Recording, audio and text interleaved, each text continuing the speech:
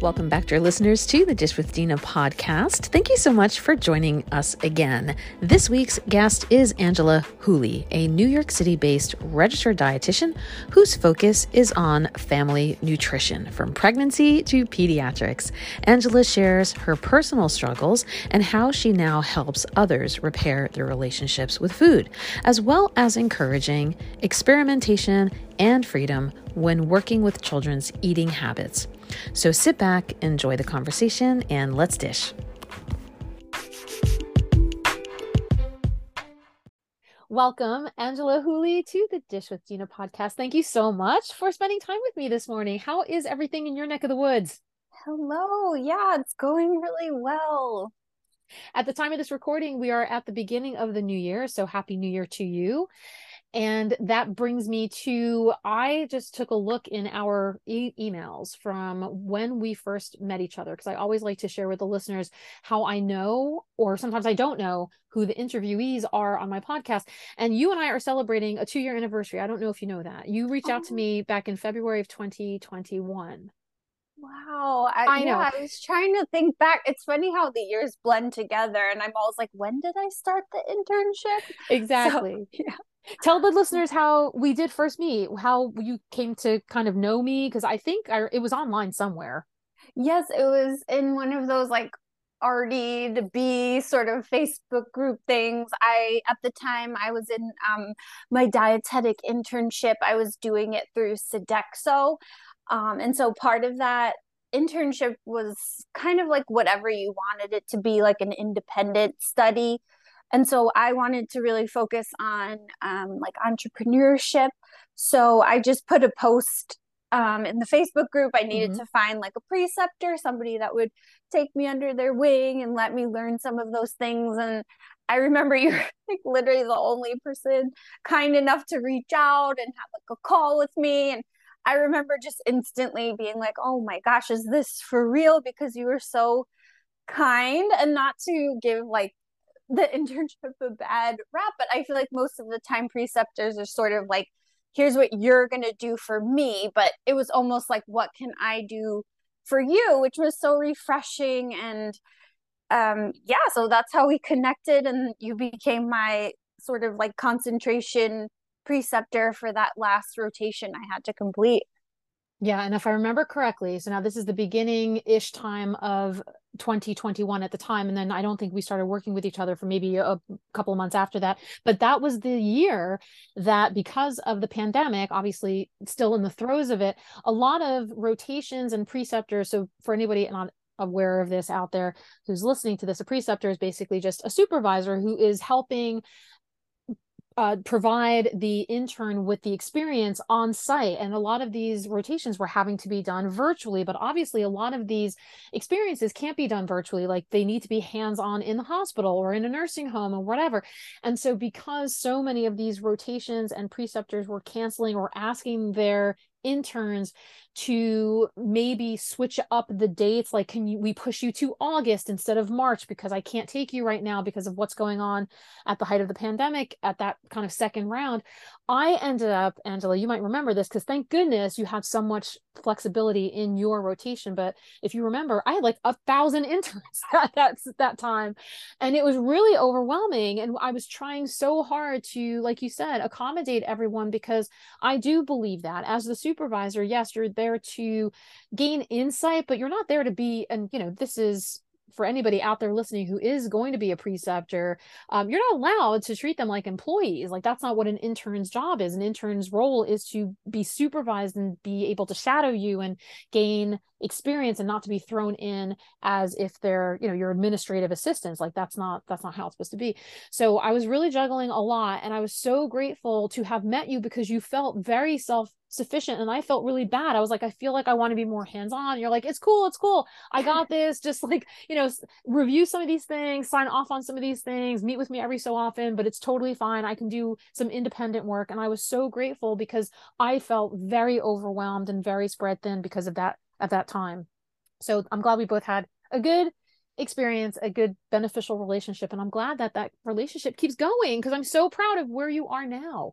Yes, I'm so glad we've stayed in touch as well. And I did the preceptor course now too. And, you were Yay! really the preceptor, like I said, that made me want to give back to, where I was like, no, this person is so giving of their time. And like I said, you actually taught me things. Not to say my other Mm, preceptors didn't, but I really felt heard and I learned so much that helped me mm. jumpstart my own business now. So I always just appreciate that about you. And I appreciate those kind words because, again, I feel like, we all go through some moments of having imposter syndrome, and I don't feel like I'm doing enough. So I love hearing that feedback. It makes me feel like I want to continue giving back as well. And I really think that you have a lot to offer, Angela, which we'll talk about soon, that some of your interns to be are going to very much benefit from. So I can't wait to see who you end up working with and who ends up working with you.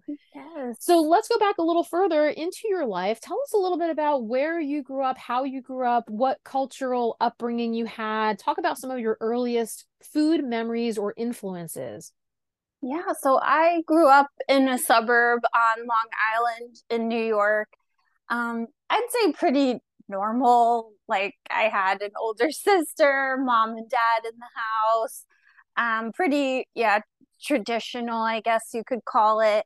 Um, my sister and I were both on the underweight side growing up, so I feel like early memories, I really just remember more so with my older sister, my mom being like really stressed out, like, oh, she's too thin and trying to just feed her whatever and gain the weight.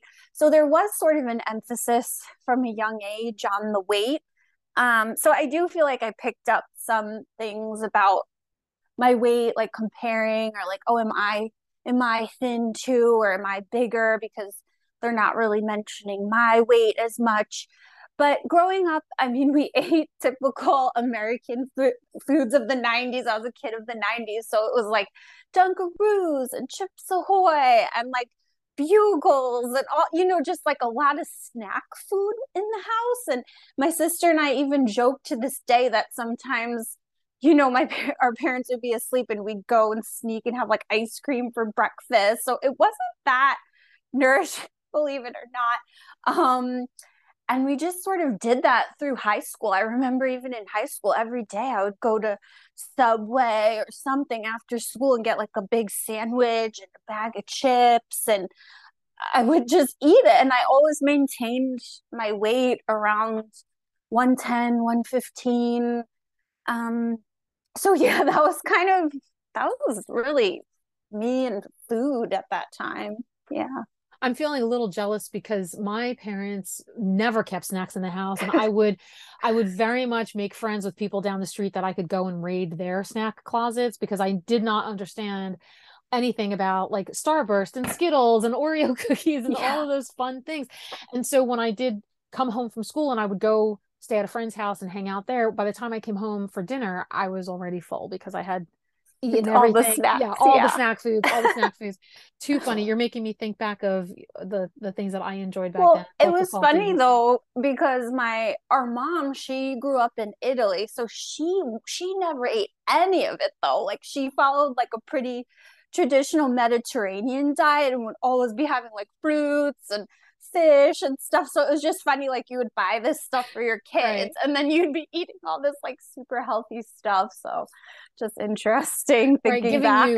giving you what she wasn't able to take Right. in.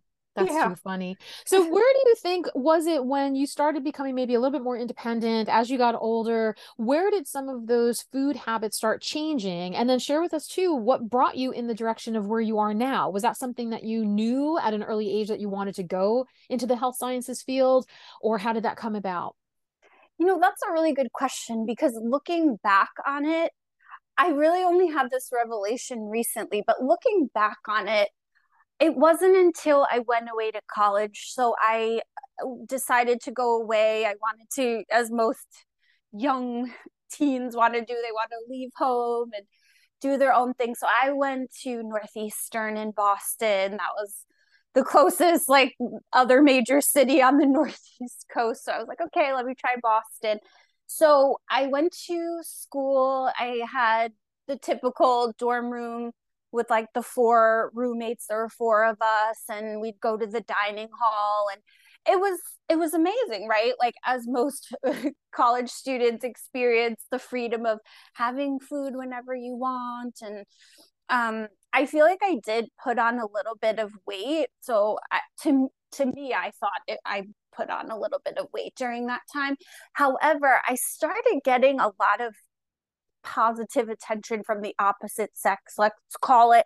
So I liked it. I was like, oh wow, I've never gotten like attention from like boys before. They seem to like the curviness or whatever.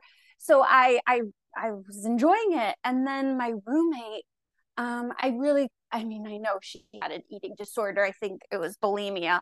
And probably during like our spring semester, she dropped a lot of weight, like got really, really thin where you could see like her rib cage and everything. And then I sort of started assessing my body and was like, oh my gosh, wait, should I be looking like that too? Like, she looks really good. And I don't know, like, so then I think I got mono. So I got really sick. And then I went from 115 to 105.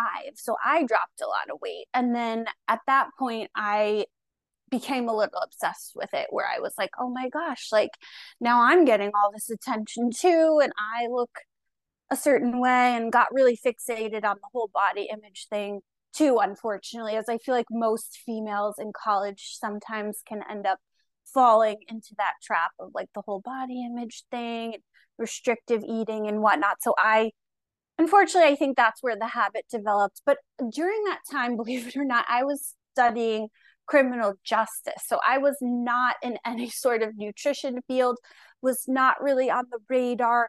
It wasn't until around my senior year, I had different roommates. And I remember one of my roommates, she was a physical therapy major. And I remember always walking by that building, the health sciences, and looking at it and feeling so intimidated, like, wow, that must be so amazing to be in one of these like health science fields. And she was always studying day and night. She was really good committed student. Um, and like something did spark in me, like, oh, I wish I could do like one of these professions too. But of course, I just moved on. I graduated, got a job in the criminal justice field. But it was never like the passion. Like, there was always something there. Um, so that's kind of how it developed. Yeah. Wow, that's quite a lot of like traveling through a lot of ups and downs and transitioning both in understanding first your body and then being kind of like influenced by somebody who was not making the greatest choices and feeling like, oh, that has an effect on me, but almost in a negative slash positive way. Like, I Right. want to look like her, but what she's doing and the way that she's doing it is not healthy by any means. And then turning your somewhere in there, I'm wondering too, like, thank goodness maybe you did go into the health sciences profession because you have the knowledge of what it's like to go through those, so that if you are working now with clients at some point, we'll talk about this too in our discussion, who've gone through that. Like I always say, self-disclosure in counseling of any kind, that's kind of a tricky thing to venture into, but I do think there is some positive benefit to it when you are able to understand who you're talking with and make them feel more comfortable by saying, I understand what you're going through. I too had that lived experience.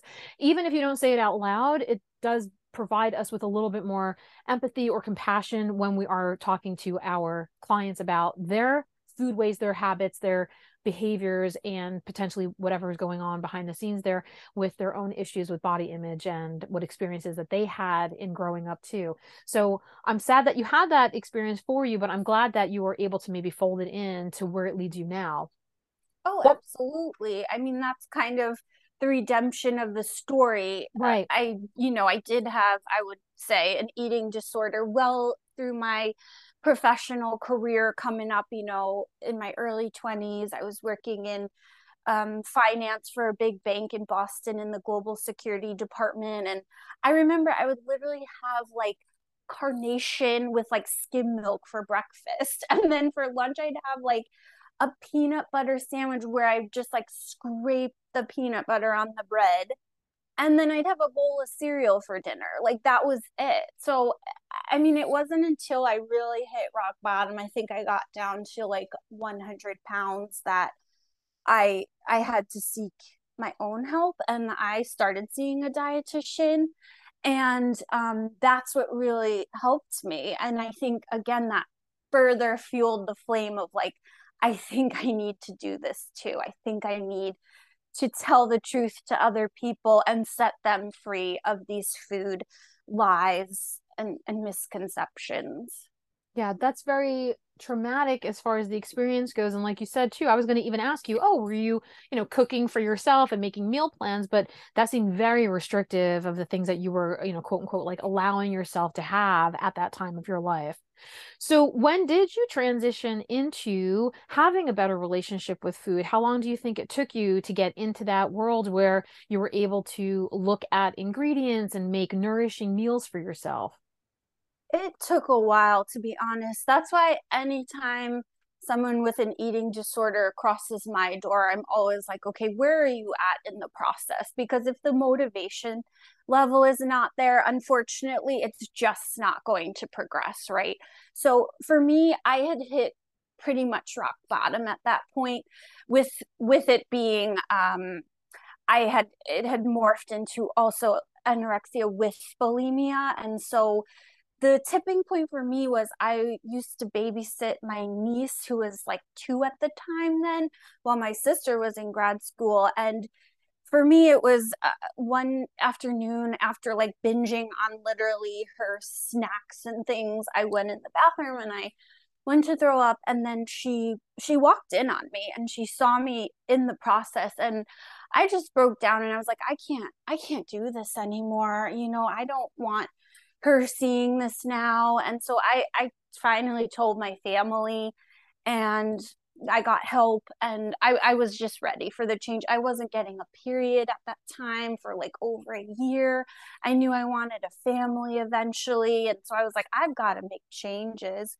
And that's how I found somebody. And they really, it was like from the ground up, like learning about the macronutrients, right? And like why my brain needs fat, why it needs carbs. And it was very, very structured initially with, she gave me the exchanges like you need this many fats per day, this many proteins. And she was pretty tough, which was good because she would every week sort of threaten like if the weight doesn't go up, you're going to have to go to like an inpatient thing. I can't see you outpatient like this. So I just had that in the back of my mind. I was like, no, I'm not letting this go any further. It's stopping here. I'm going to make the changes.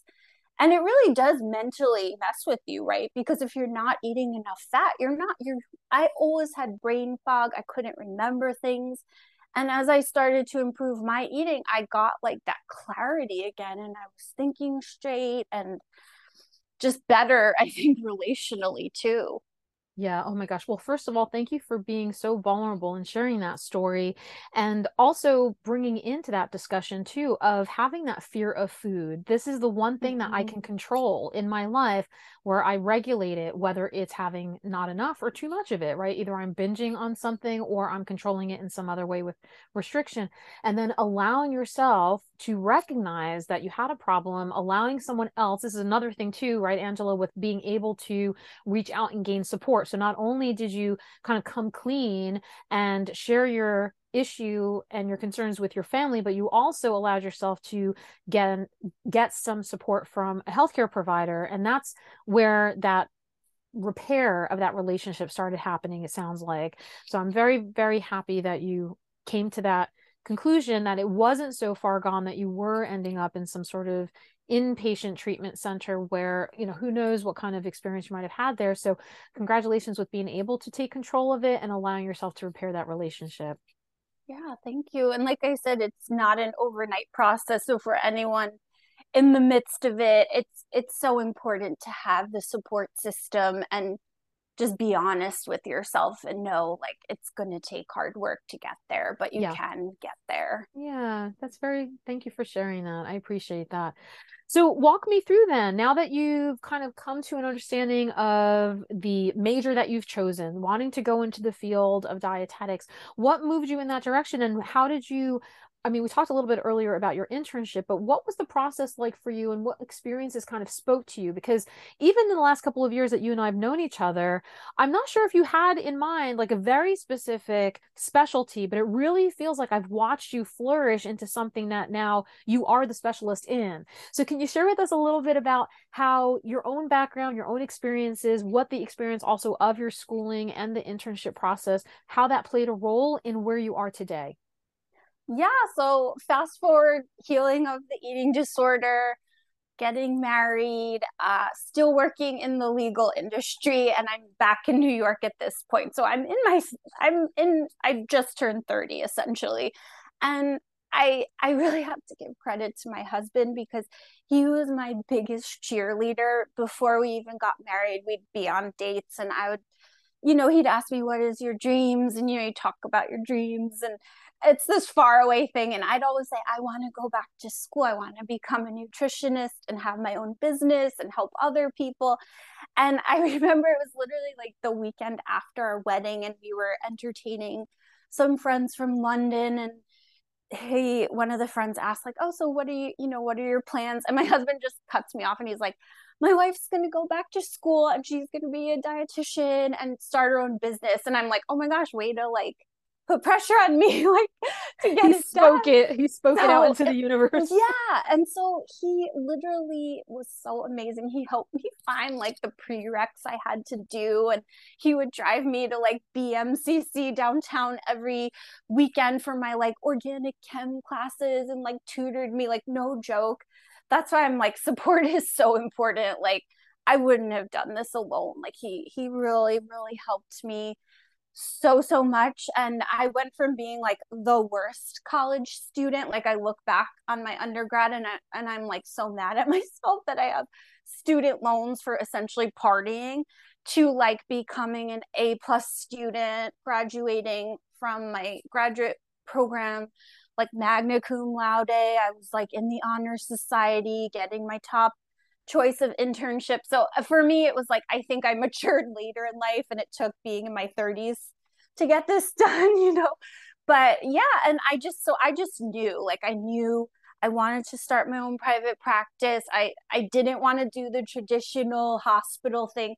Wasn't for me. I hated that rotation, to be honest. It was way too rigid and structured. I'm a very like flowy person. I like to keep my own schedule. So I just knew I had to be my own boss essentially. And so that's why, again, I loved working with you as a preceptor, because during our time, I wrote my whole business plan. I had the steps. So once I graduated the internship, passed the RD exam, I literally next day was like filing for the business and stuff and like just making it happen.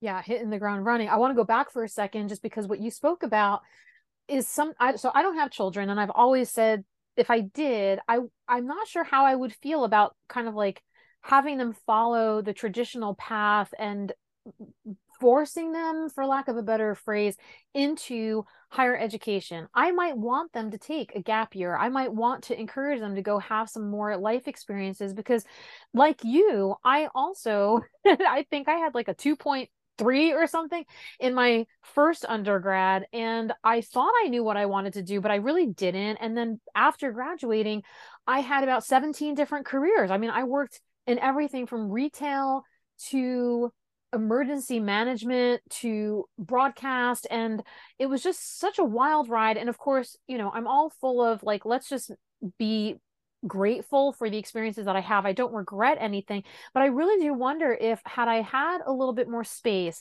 to really see what I wanted to do and then to go back to school as more of an adult learner, if I would have been on the same path I ended up at the second time around. So I think that speaks a lot, Angela, to, like you said, having the student loans for partying. It was cracking me up because listen, I had my fair share of fun times out there, but it was really a feeling of forcing myself to fit into that mold of a college student at age 19 versus voluntarily walking in, and in my case, I was in my 40s by the time I went back to school, but I felt really sure of who I was and what I wanted to do. And just like you, I had the accolades. I was very ingrained in the campus life. Did you go back full time, by the way, when you first went back to BMCC? So the prereqs, no, I was doing them while still working full time. But then once I got into the master's program, it was full time. So then Right. I transitioned part time in my legal industry job. Yeah. Gotcha. Okay. And I'm asking that because obviously there is some privilege and luxury to be able to say, like, I can just go and do this full time, which is exactly what I did. I pretty much borrowed slash just took all the money from everybody I knew. And I was like, please send me to school because I don't know if I can physically and mentally do this again at this age while also working. And then it's going to probably take me 10 times as long to finish everything. And I knew going in as a second degree undergrad and coming out the other end with the Master of Science, having started with a BA in the earlier part of my life, excuse me, and then also going into the internship, that could have been like 20 years from start to finish. And I just Right. did not feel like I had the time to do that. So I was very grateful that I was able to go in as a full timer. And in doing so, Angela, like I had a lot of fun. Like I had fun being part of the campus leadership and getting involved in the clubs. I didn't ever do that in my first time around with my undergrad. I only spent 1 year as an on-campus student, and then because of too much partying and things, I kind of had to get pulled out of that campus, and I went and I did part-time the rest of the time that I had my undergrad. So I was working while I was going to school. And as a teenager, it was really weird because I was going to school with the adult learners in my undergrad. And so now flashing forward, when I went back to school for the second time around, I was the adult learner, but I was acting as a teenage undergrad in Yeah. that way. So I really enjoyed the experience. So I love that. First of all, you mentioned the thing about your husband and the support system. That is huge. It's a huge thing to have, as you said before earlier too, with your family and the registered dietitian in your world. They're helping you with your own personal and um, physical needs. That then flashing forward, the fact that your husband was so invested and really had supported you but also believed in you. I think that's something too, right? A lot of times we hear things, especially if we're like going to rip the band-aid off and I want to go and travel and do something else, or I want to go into this career because I'm not happy where I am.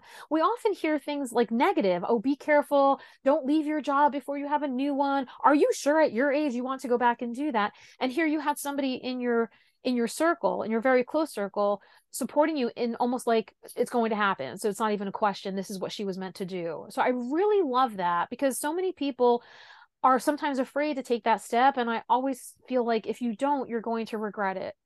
Yeah, no, I agree completely. And that's why I always try with friends or any to just do the same. And I always just like almost call my husband. I'm like, you're sort of my faith because I would always have like a negative thing and he'd be like, no, you passed that exam, or no, that already happened. And he was just so encouraging. And to also, like you said, I think it is a privilege financially where grad school was essentially debt free this time around. My part time job funded the grad school, and then obviously my husband's salary kind of carried us through just living.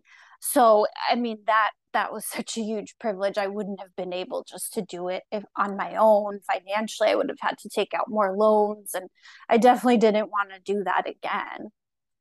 You're right. You're right. So there is something to say with, if anybody who's listening to this, if you're feeling very inspired to take that launch and that break and move forward into some other direction, yes, try to make sure that you have some sort of safety net, support, ability to fund that next transition of whatever it is that you're doing, or people that could potentially financially help you. I mean, I'm paying back some people, and some other people were like, don't worry about it. This is an investment in your future, which I was really, really very fortunate for. So, Angela, bring us to a little bit more now of your current state of affairs. What is going on in a typical week of you now that you've established your business? And tell us a little bit about the specialties that you're working in, how that's kind of shaped where you're going in the future as well. Yeah, so I wrapped up the internship spring 2021, passed the RD exam May 2021. The business was officially formed in the state of New York September 2021. And I started seeing clients or patients that fall. So that's how quickly everything progressed. So I've been running the practice full time for, yeah, over a year now. We were just doing the taxes actually for last year. So it was amazing just to see from those short months, the September to December 21 to last year. I'm like, oh my goodness, this is so amazing how it's grown. I mainly just do telehealth, so it's all virtual right now from my home, and it's I love it because I do have a 3 year old, so I usually see patients from the time I drop him off, so from like 9 to 2. Then I break, and then again at 5 o'clock, I start back up again, and I see people in the evening. So I love the flexibility right now. I know it's funny, you hear the niche thing, right, or niche thing with a lot of these like mastermind people, and they're all like niche down, but I'm like, you know what, I'm insurance based, so I do not niche down. I take anyone, I try anything. For me, I do have a specific population that I love and I try to work more with, but at this point I really love serving anyone. So I do get a lot of general weight loss people. My approach is more of like the mindfulness. I don't do meal plans. We work on lifestyle changes, things of that nature. I get a lot of like parents with kids who are maybe like picky eaters, and I love that, and we have a lot of fun. I get a lot of like prenatal, so people who are either pregnant or trying to get pregnant. Um, and so I really do love the variety right now. It definitely brings challenges where I'm having to research maybe more than others for other people on different things, but I'm learning a lot and growing so much. So yeah, it's becoming more of a full-time thing where I would say right now I'm averaging in the teens per week with my patient load, and my goal is to try to get it up to 20 plus people a week, and then it will really help me hit some of the financial goals that I have set for myself for the year.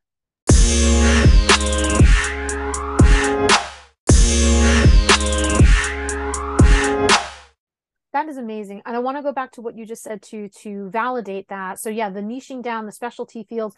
And what I'm talking about also with specialty stuff. So for anyone out there, regardless of what profession you're in, if you can become an expert in what you do, then you're the go-to person for that. In the case of dietetics and healthcare, we can take on more of a general practice. And what Angela's saying too really resonates with me as well, because I don't want to say no to anybody, but I will say there are certain things that I don't feel comfortable or as well versed on, that I know I might be doing a little bit more harm than good. And so I'm thinking in my mind too, Angela, you can correct me if I'm wrong with on your end, if there's anybody that you might have to turn away or refer to. Gastrointestinal issues are really complex and challenging. So I will maybe meet with somebody for a couple of sessions to kind of educate them of what they might need to know or ask other people about, get a little bit of feedback as to where their issues are. And then I might end up giving them off to a GI specialty RD and making sure that they are going to get like an endoscopy, or, making sure that they're going to get testing just in case it's something other than stress related, or if it is actually a bacterial infection. So there's so much that can go on there. Also renal and liver stuff kind of freaks me out a little bit, I hate to say, even though those are very clinical conditions that we are trained to deal with. I also sometimes will turn people away, or not when I'm saying that, I'm saying like I refer them to a specialty RD or somebody else in my field or in my neighborhood, or someone else who takes insurance in that same way, that I feel like a little bit more comfortable with, because those two are a little tricky with all of the complications and the stages and so on. Is there anything that you won't do? Because this sounds a lot like you said general stuff, but it also is almost like family oriented too, where you're having the picky eaters. I don't tend to work with children, so that's another kind of population that I tend to give away or refer out to. So are there any things that you might feel a little bit less comfortable with working with, or is it just like you said, you take everybody and anybody? Yeah, I agree with you with the GI stuff for sure. If it's like pretty basic, I'll take them, but like you said, if it gets complex, I'll refer, because GI is like a great mystery. A lot of it, even the GI doctors don't know what's going on. So that stuff is a little tricky. And then honestly, some of the weight loss people, I it just doesn't work, because a lot of them, they're so fixated on the scale, and then it feels like so much pressure, like they're blaming me if they're not consistently every week, like, oh, this week I only lost half a pound. And I always try to just set the expectation of like, that's realistic though, like half a pound to a pound per week. That's a nice, long lasting way to do it. But you get these people who they want to do like the calorie counting and just tell me what to eat. And I don't, to me, we clash a little bit then, because that's just not my personal philosophy. So those people then sometimes will just have to have a conversation of like, maybe this isn't a good fit. It just, because you don't see the progress really, and they just kind of get obsessed with the scale a little too much. So that Yes. population, I'm always like, oh, I don't know about this. I agree with you in that sense that clinically speaking, if we understand the particular medical condition, but weight focus, weight central discussions are a little bit trickier because it could or could not be sustainable. It could or cannot be Mm-hmm. guaranteed. And behind the scenes, too, what we kind of started with all of this, it's a mental health slash behavioral situation that we might not really know the full story, and or also allowing the patient or the client to divulge and disclose what they feel most comfortable with. So if they're set, like you said, on a particular number, and we as the healthcare provider, the practitioner, the person who's helping them, we're not guaranteeing what they deem as success, that's never going to work. And so, let's talk a little bit about that too, because in our training, we happen to say a lot of times when it comes to doctors, we don't love that doctors will talk about nutrition because they're not well trained in nutrition, and we don't want them giving blanket statements or making anybody feel less than or feel shameful for their choices. And sometimes they don't give the right information. I mean, I have tons of examples from the times that I have worked with doctors where when the patient comes to me, I'm like, oh my gosh, give me the phone, I'm calling your doctor right now because that's incorrect. But Mm-hmm. let's talk about on our end as dietitians and going through our schooling. It was, and it still kind of is, textbook related, where it is very clinically focused, as if we were going in that direction. And you and I both agreed and came to the decision that we didn't want to work in hospitals. So we're not necessarily working with calorie sustaining formulas for tube feeding and that sort of thing. So I think for us, we are now kind of forcing ourselves to be the behavioral counselors, and we don't really get a ton of training in our schooling of that. We get maybe a semester, maybe a class. Can you talk a little bit about that too? Like, how comfortable are you? Is there anything else resources wise that you've felt you needed to learn to chip away at that behavioral thing, since, or what did your classes entail that allowed you to feel more comfortable with working with people and focusing more on that mindful eating behavior versus, okay, track your calories and weigh yourself every week? Yeah, I completely agree in terms of education. I wish the dietetics programs were more rigorous with that side of things versus the clinical, because I feel like so many dietitians are going more of these different routes or wanting to do more private practice counseling. And so I wish, yeah, I mean, I remember I only got one semester of like a counseling thing, and that was it. So I completely agree, there's not enough training in the when you're in as a student, right? So for me, yeah. And then coming on the other side of it, I would say almost 90% of the session, it's behavioral. Like, it's not just this black and white, like, here's a calorie range, here's a couple of food ideas, like, good luck to you. No, it's always, always somebody saying, oh, I really struggle with the relationship with food. I really can't eat this entire food group, or I comfort eat, I emotional. It's always something deeper, right? So I personally, again, I have to just train myself. I do a lot of like free sort of training courses on the motivational interviewing techniques. I've listened to podcasts about it. I research. I've gotten a couple of workbooks that I use in session with clients on mindful eating, which is a lot of fun to make it more interactive. I share my screen a lot, and we'll visually look at like a hunger and fullness scale, or we'll do a little exercise on emotional eating and like 5 things you can try before eating food, right? So I try to make it interactive. However, when it goes any deeper, like if they start saying there's anxieties there or there's other things going on, I will say I have to sort of stay in my lane, right? And that's where then I would have to say, hey, I think you should maybe consider a therapist, talking to someone a little bit deeper about what's going on here. because I can only stick to the food domain essentially. Because believe it or not, I've had recently a therapist kind of cross the line, and I'm seeing someone, she sees me and then sees a therapist, and her therapist told her that she needs to cut back her calories and eat 1200 calories per day. And I got really mad actually, and I was like, who is this therapist to tell somebody, a grown woman, to eat 1200 calories per day? Like, that's literally what a toddler eats in a day. Like, that's totally crossing the line in my opinion. So there is like that fine line for sure, because it does get really deeper beyond the food most of the time with people.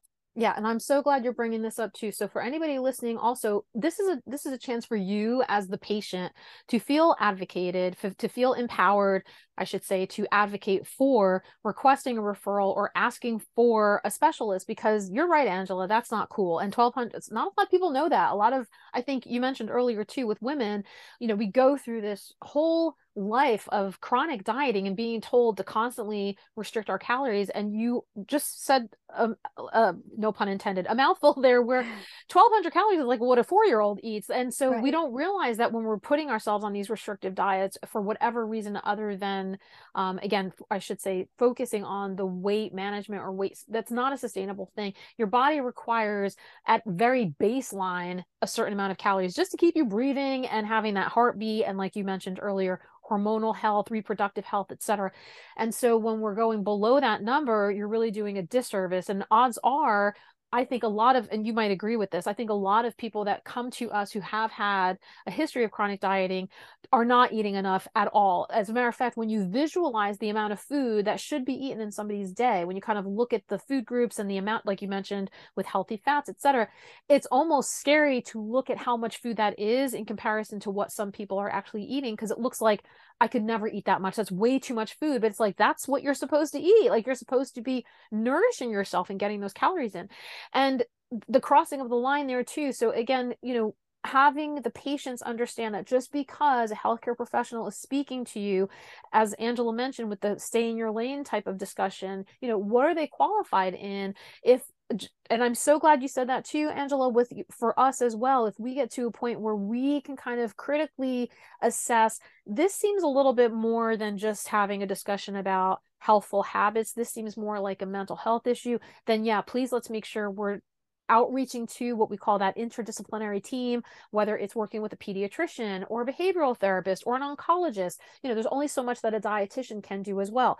So even though we're all for promoting the value of a dietitian, even we might need to refer out to specialty dietitians or to other specialists. So thank you for bringing that up too, Angela. Yeah, I completely agree with that. That, I would say majority of the people that come through my door, the number one reason they're not losing weight, if that's their main goal, is they're not eating enough calories. And then, yeah, we'll do like a little exercise where I'll plug in the stuff just so that they can see, like, this is literally for you to just breathe how many calories you need.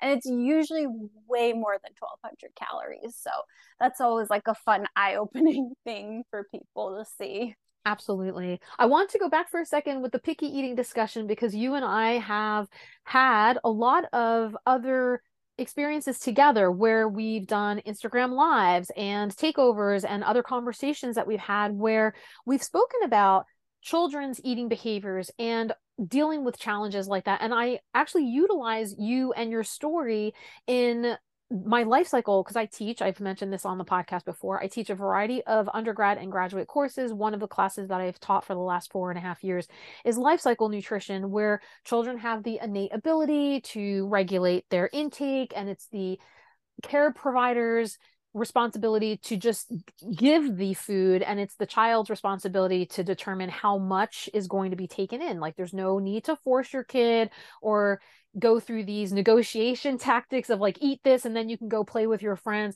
And I remember you saying to me that when your child was in those stages of having complementary foods being brought into his diet, that you were actually documenting everything from like herbs and spices to fish to, you know, everything that you ate as adult, you were just providing to him to experiment with. So can you share a little bit about having a toddler of your own, having a child of your own, and feeling that freedom and feeling sometimes maybe what might have been also challenging, and how that has played a role in you being able to also be able to share that information with anybody that comes to you with that same kind of challenge with the picky eating? Yeah, so during my graduate studies, a main focal point of any papers, presentations, anything I had to do was always around sort of like maternal life cycle through like pregnancy, infancy into this toddlerhood group.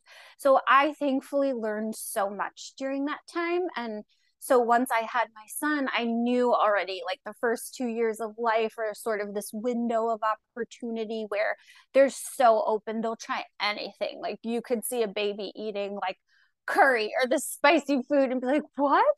But they're just so open, right? So it's the best time to just play around with textures and herbs and spices and everything, right? So, but with knowing that come around age 2, they're going to definitely like funnel that down. And so maybe they go from eating like 100 foods to like 20 foods, and it could be even less to like 5 foods. So just having that expectation as a parent or caregiver and not freaking out, right?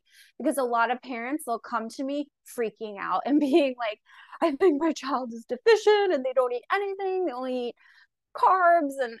And then it's just explaining like, this is normal, this is what happens to all toddlers, like it's okay. The best thing as a parent is to just not freak out and be cool about it. Because if we make every mealtime this stressful thing where you're like literally staring at them, like, are you going to eat it? Do you like it? They're not going to try it. Like, just be cool. Eat dinner together, put different foods on their plate. Don't give them like a huge portion, little tiny, like literally like a tablespoon. Give them a piece of chicken, whatever the new food is, put a favorite food on the plate. I will say if you're offering dessert, put it on the same plate with the meal so it's all on the same level playing field. There's no like after dinner you get the dessert. And that's really helped my son to self-regulate. So it's amazing when you see them because they don't just eat the cookie. Like he'll bite the cookie, then he'll take a piece of carrot, then he'll try. And some days are better than others too, right? But that's how us adults are. Some days I don't want to eat a salad. I just want a sandwich. They're the same way. So I would say just focus on nutrition over the course of the week in that age group, not meal over meal. Because you're going to get stressed and be like, they didn't eat a vegetable at lunch. Oh my gosh. It's like, no, it's okay. Like, and they have growth spurts and then they have times where the appetite decreases. And again, just being cool about it and not like obsessing. Make the meal times fun for them, engage them, talk about how their day was. Don't just make it about the food. I am getting chills right now as you're saying that, because it's so eye-opening to see the difference. And a lot of my past guests have also shared with me, and myself included, we were held hostage at our dinner tables. We did have that negotiation factor. We were given portions that were far beyond what a 6-year-old could possibly eat in the time span of dinner.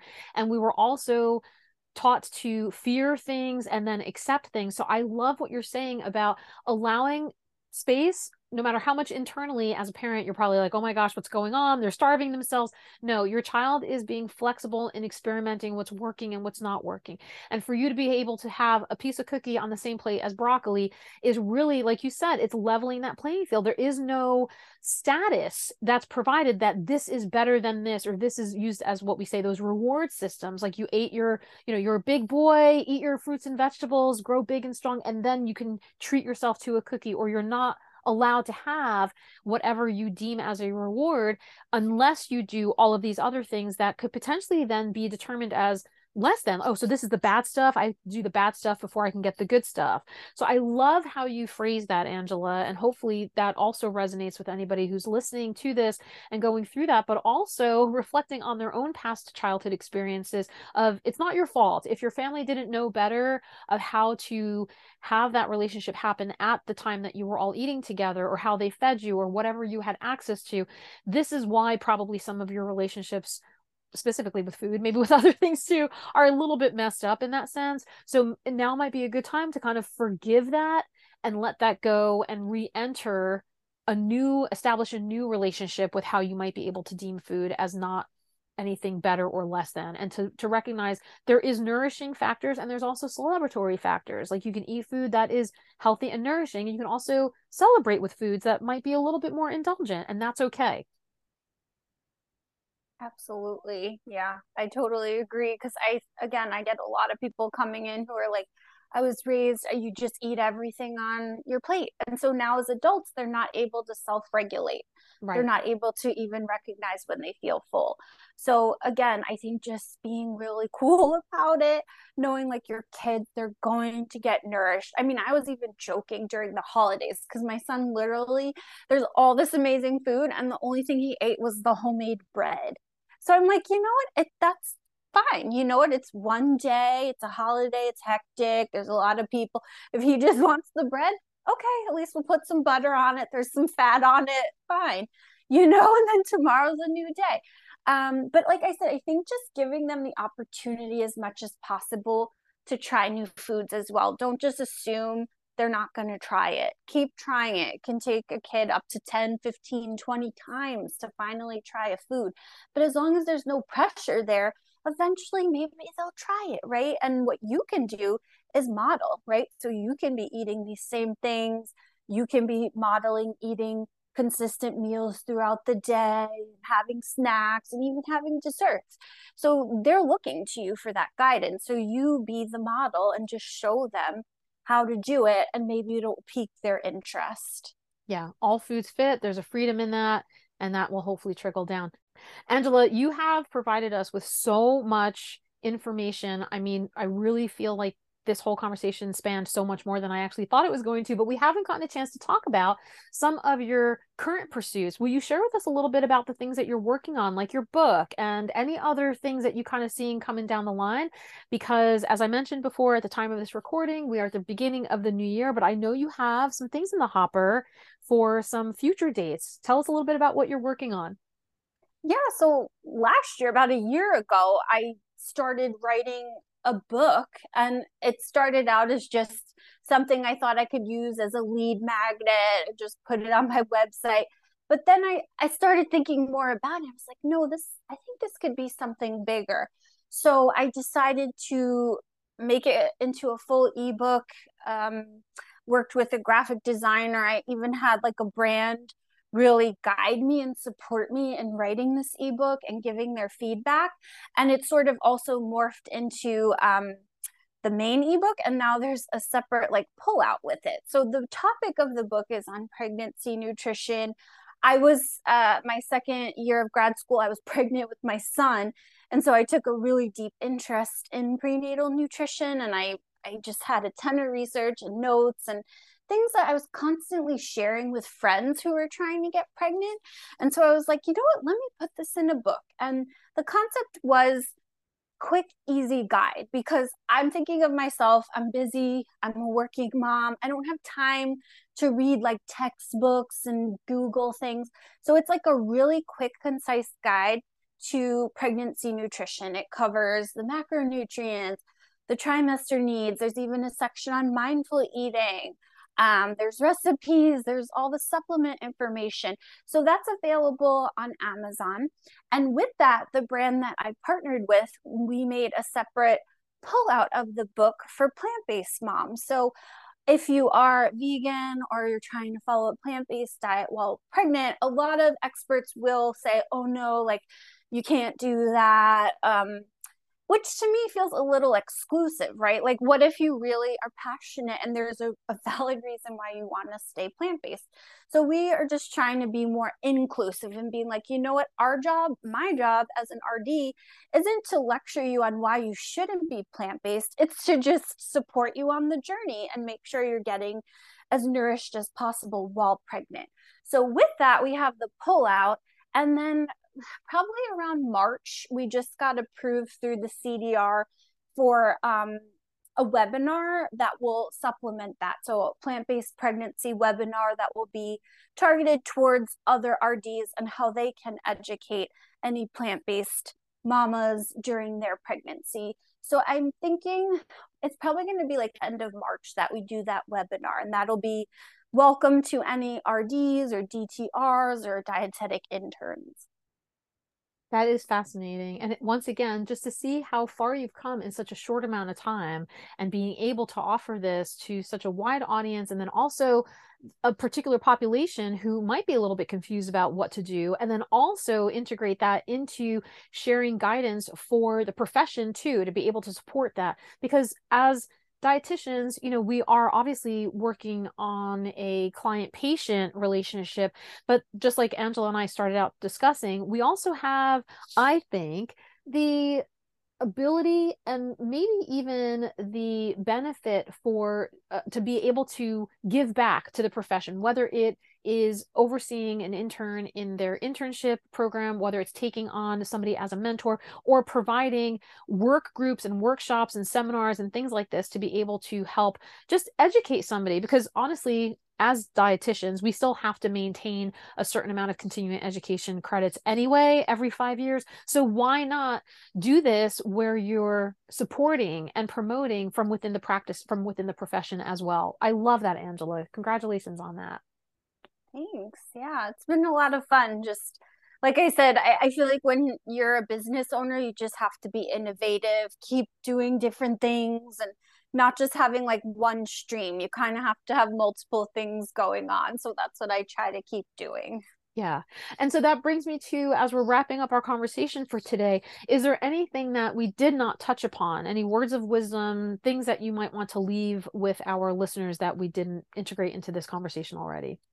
I mean, I would just encourage you, if you are interested in the field, or you were like, yeah, like me, you have the desire, but you're scared to do it, I would say just start taking those baby steps to pursue it. And yeah, I'm happy, to be a resource. So if you do have additional questions or anything like that, I'm happy to speak with any of you further. I love that. And of course, I will be linking to your website and your Instagram page and whatever other social media platforms you have on your sites there, just to make sure people know where to find you when we're done discussing this.